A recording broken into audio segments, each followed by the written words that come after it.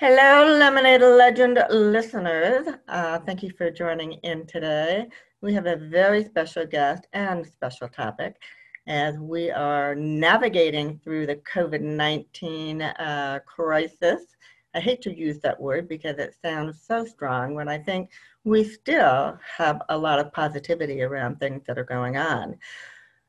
So what we're talking about today, though, is that with COVID-19, there are people who are suffering from depression issues and panic anxiety and whatnot. And I know I do. I have issues. So I was talking to our very special guest the other day about this subject. We have Samantha Root online, and she is a realtor extraordinaire, but she's also a phenomenal businesswoman and big giver of her heart. And she's really stepping in right now to help people to find the feel good in everything. So I invited her on today to kind of talk about that. So hi, Sam, how are you? I'm wonderful. How are you? I'm doing well. So based on the conversation we had a couple of days ago, just you and I talking, it was like the light bulb went off that we got to talk about this. It's an important subject. So you've actually had some people who are suffering from depression, for the first time and having no clue how to deal with it. And you're kind of stepping in and working with them. So I don't know, I'm just going to turn it over to you for right now as to, what your background is in depression and what you see happening around you. Sure. So I am 37 years old. When I was 9 years old, my stepdad, I call him dad. I also have a biological dad as well, that he's still alive. But my stepdad was a really, really key component in my life. And he was an immigration attorney. The best way I can describe it is just he was a really strong man. And so when I saw him suffering through cancer, it was a 1.5 year battle. Here you see this really strong person and then kind of dwindles to nothing. Sometimes it can be fast and sometimes it can be slow, and his was. So I was 8 years old, almost 9. And my world flipped. I tell people I had kind of this Barbie world white picket fence where, my mom and dad made it a point to give me a great life. And so when he went away, when he passed away, dealing with those struggles, my mom, all her family lives in Mexico. And so my mom was really left behind. You have big funeral, right? And then you're left alone. And so it was really up to my mom and I to get through that funk. And my mom got really depressed. She wouldn't come out of the room. She just really struggled. It was really hard on her. And so I started getting these emotions that I wasn't aware of. I was so young and I didn't understand what was going on. And so eventually, when I was 9, I did get diagnosed with depression. As I got older, learning the diagnosis much better because I was able to see doctors and counselors. And it took a counselor telling me the type of depression you have is actually suicidal depression. So the depression that I have, it triggers anxiety, but my anxiety and my depression all correlate together. So, I don't get I don't get neurotic when I have anxiety. I'm very outgoing. I'm a very outspoken person. And so when my depression and my anxiety kick in, I get very quiet. So I do the opposite. And So I guess that's when I need to worry about you, right? It was when you get quiet. Yeah. Because I just, not to interrupt, but I just have to say, you literally light up a room when you walk in. Yeah. And so when I first learned that you battled depression and anxiety, I'm like, what? Mm-hmm. Mm-hmm. You would never, I mean, look at this, my planner's neon pink. I'm out there. I'm loud, not obnoxious, but I'm out there, and I'm always encouraging people, motivating people. So you would assume that I don't have those things, but yeah, when I get my depression episodes, I get very quiet. I have a few girlfriends that know when I'm not responsive, that I'm hiding under the rock. And that's when they start forcing me to get out. And they're like, they do the typical, if you don't answer me, I'm going to show up at the door. So I'll at least send a word or two. But yeah. And then, when I'm in that space, I get very quiet, but my mind starts thinking those dark thoughts, right? It starts, it starts getting to that place where it's very calm that I have the thoughts. It's very, I don't know, it's not sad to me. It's a neutral feeling. And so, and then when I'm not having my depression episodes, I'm completely fine, but I think as you start getting depression, and you and I were talking about this, it's been, I don't know, I don't even want to say that it's been interesting, because it's not. Right now we're in a season where a lot of people are being tested in ways that they've just never been tested within their life. I have a nurse, one of my nurses, I mean, she is in her late 60s. And she said, I asked her, have you ever had something like this? And she said, in my lifetime, I've never experienced a quarantine. I've never to this magnitude. You had like polio and other things going on, but nothing to this magnitude. And so even her, she's strong. She's a strong woman. She's a nurse. She gets out there, but her children are nervous for her, because here she is, late 60s, helping us patients, right? Her husband just lost his job on Friday, and he's in his 70s. So he's not going to go be able to find another job. Yeah. Right. And he helps patients that struggle with meth addiction. So then she's worried about the patients. It's like such a triggering thing, where she started crying in the office and she's apologizing to me. And I said, don't apologize. Like, here, we're all in it. Right. So I think a lot of people are experiencing big deals that they haven't experienced before. I think people that have depression, this is a perfect environment for it to trigger and spiral out of control. I think that, people that have never had an emotion this way. So that's where that depression starts stirring up, and you didn't even realize that you have depression. Depression doesn't have to be something that you've had since 9 years old, for example. Some people have short-term, right? Anxiety. People are having anxiety. People are having those suicidal thoughts. I think it's very scary when you lose a job. Hey, I all of a sudden cannot provide for my family or myself. Where are we going to live? What are we going to do? It's easier, sometimes your thought process when you go there is sometimes it would be easier for them. People get angry when someone passes away from suicide. I think a lot of the assumption is they're very selfish. And I'm like, no, if you research, they feel that they were doing you a favor. They feel like they were too much of a burden, because a lot of the time when you struggle with depression, my husband and my kids, my parents, my friends, everyone around me, they see it, and so you have to know that people love you. You have to love that person differently. And right now, that's why it's so important to me that the community, we have to love each other different than what we've done in the past. You can't stay busy. You've got to stay present and use every opportunity, whether it's in person, text, a phone call, social media, because social media is such a big platform now, is to use every opportunity to say, I love you. I see you. You matter. I'm here. It's critical. It's critical because you can have your hair done and you can have your makeup done and you can look all put together, but we're all a mess inside right now because it's the uncertainty and we're all a bunch of control freaks.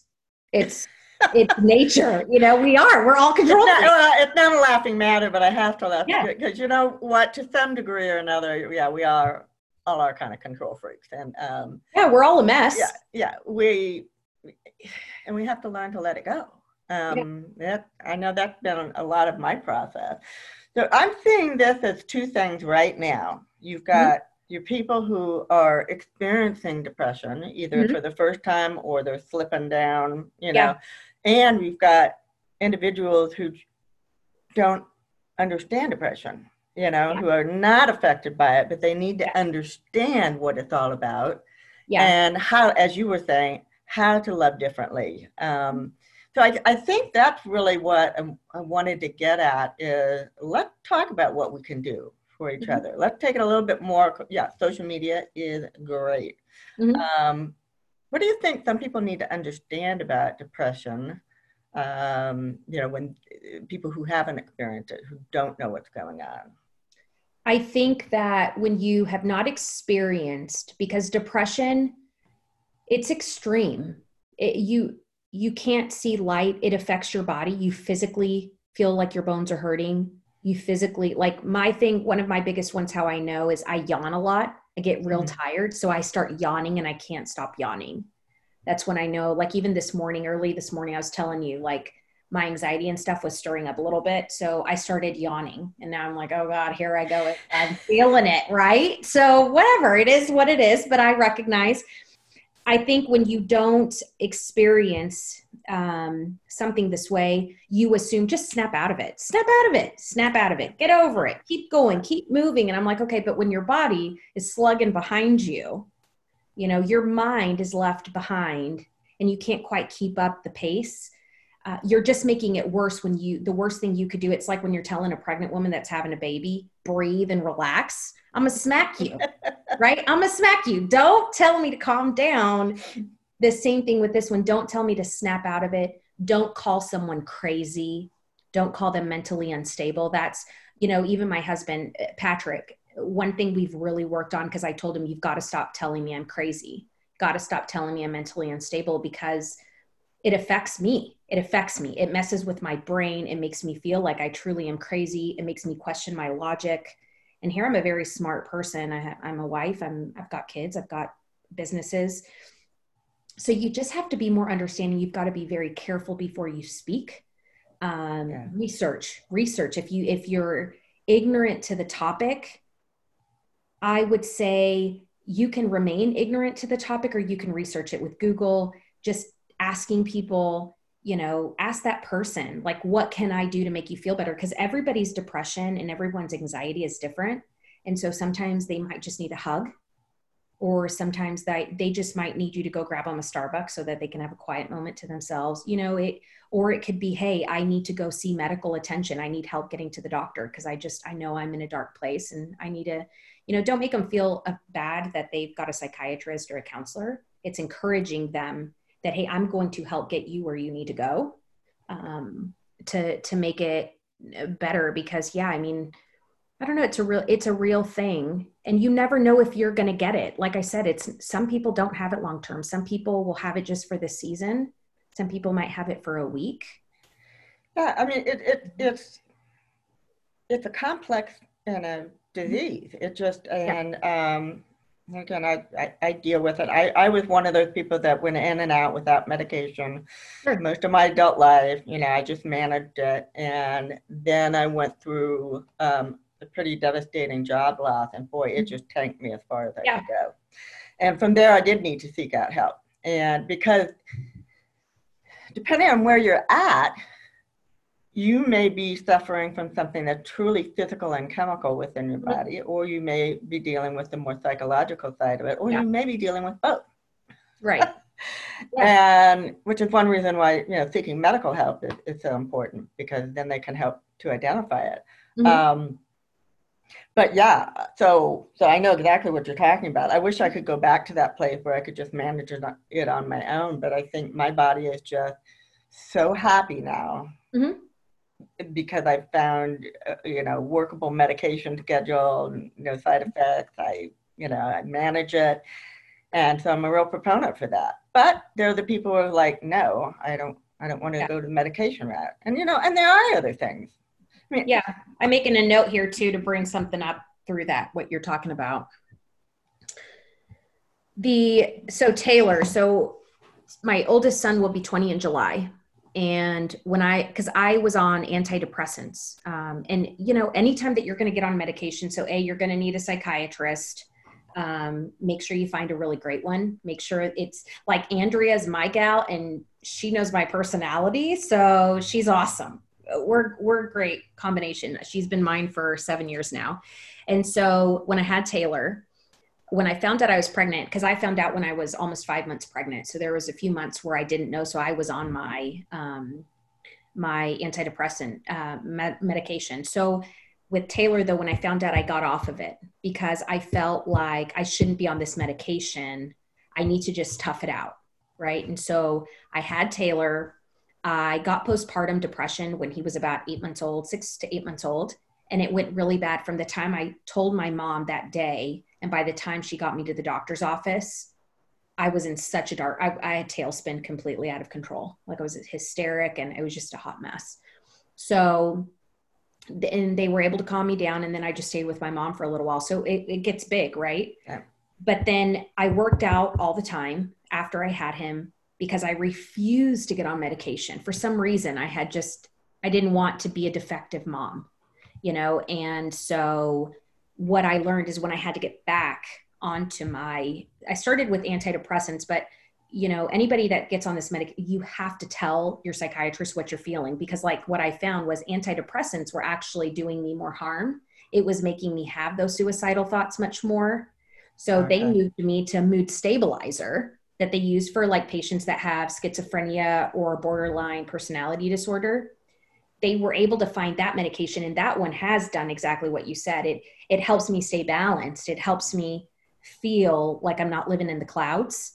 And so, again, with Taylor, I had to extend myself grace that, hey, you're not a loser and you're not any less. I have this notepad. I've got this stationary line that's kind of become itself. I wasn't planning on it, but one of them says, I have depression, but I am successful.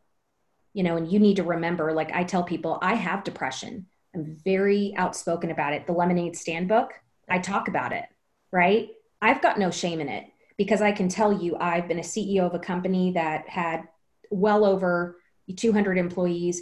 I own a real estate company. I own this planner line now. I own a consulting company, 5 kids, dogs, a house, a nice car, a husband.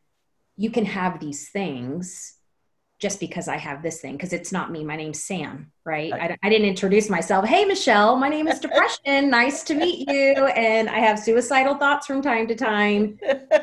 No, you don't, but you learn to laugh about it because it is what it is. There's nothing wrong with it. Just talk about it. Well, but you also present it in a very funny way, which I think we need a little bit more. Like, I think we need humor in almost everything anymore.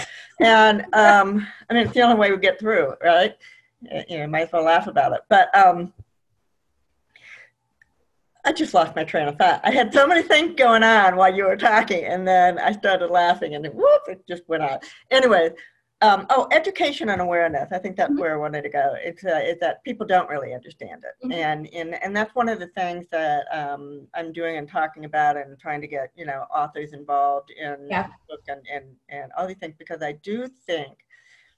I mean, I feel it in my family. I see it around me, and I know it's a problem. Just because you have depression does not mean it.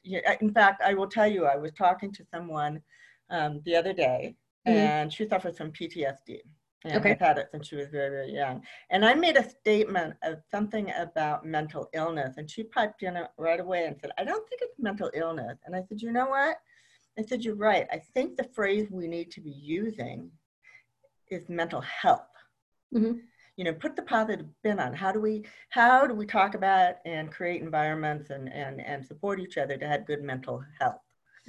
Because I think mental illness, that is like the schizophrenia, or like the really, maybe more off the wall. But anyways, take the stigma off of it, and know that it happens.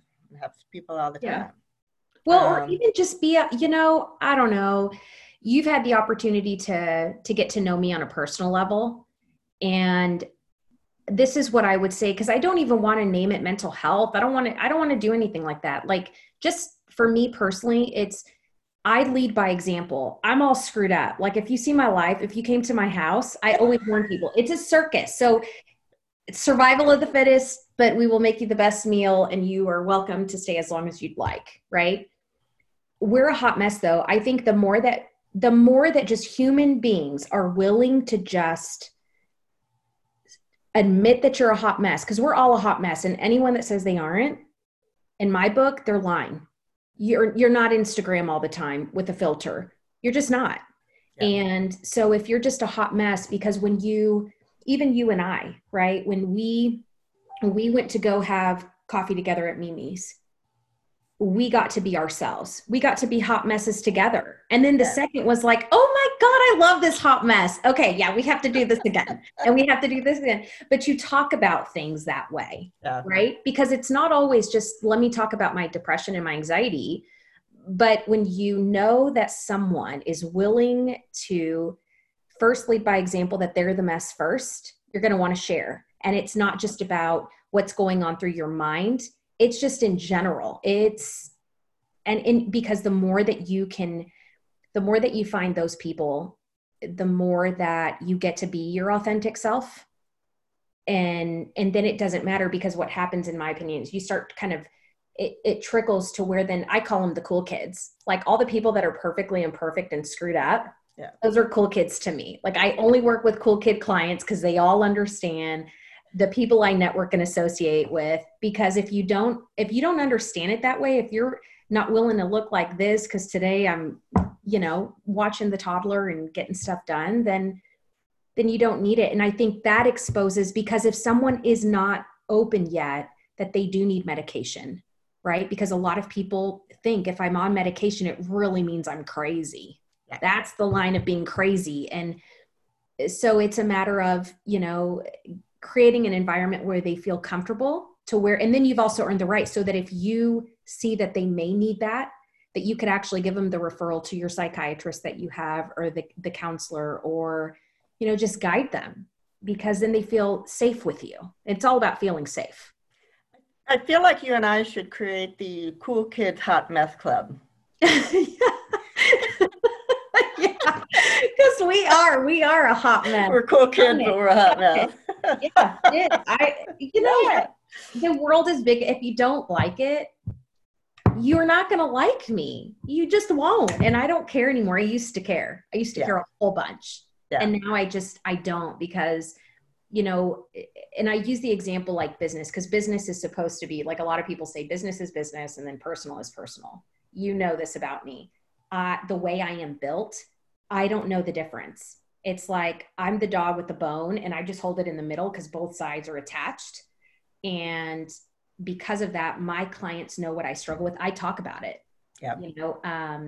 I don't hide. That's what I love about you, Sam, is that you are so open about it. And yeah, when we go back to that first meeting of really getting to know each other, we were all over the place with truthfulness.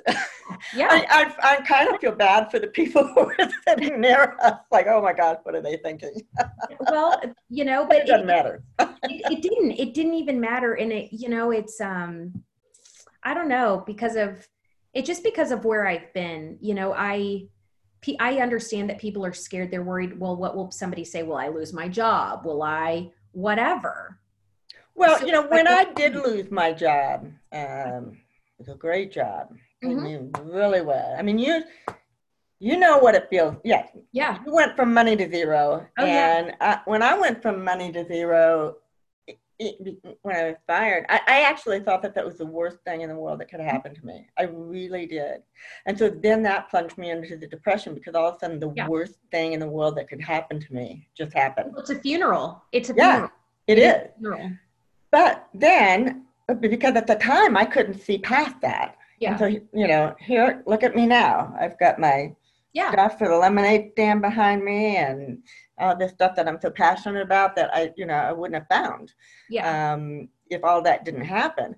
But I do think people do have that it's like, oh my God, what if I lose my job? So we only have a few minutes left. So let's take it back to the now. I know you said you actually went in and talked to somebody, a friend or associate, I'm not sure who it is, but somebody who just literally had not been able to get out of bed since all this COVID-19 has happened.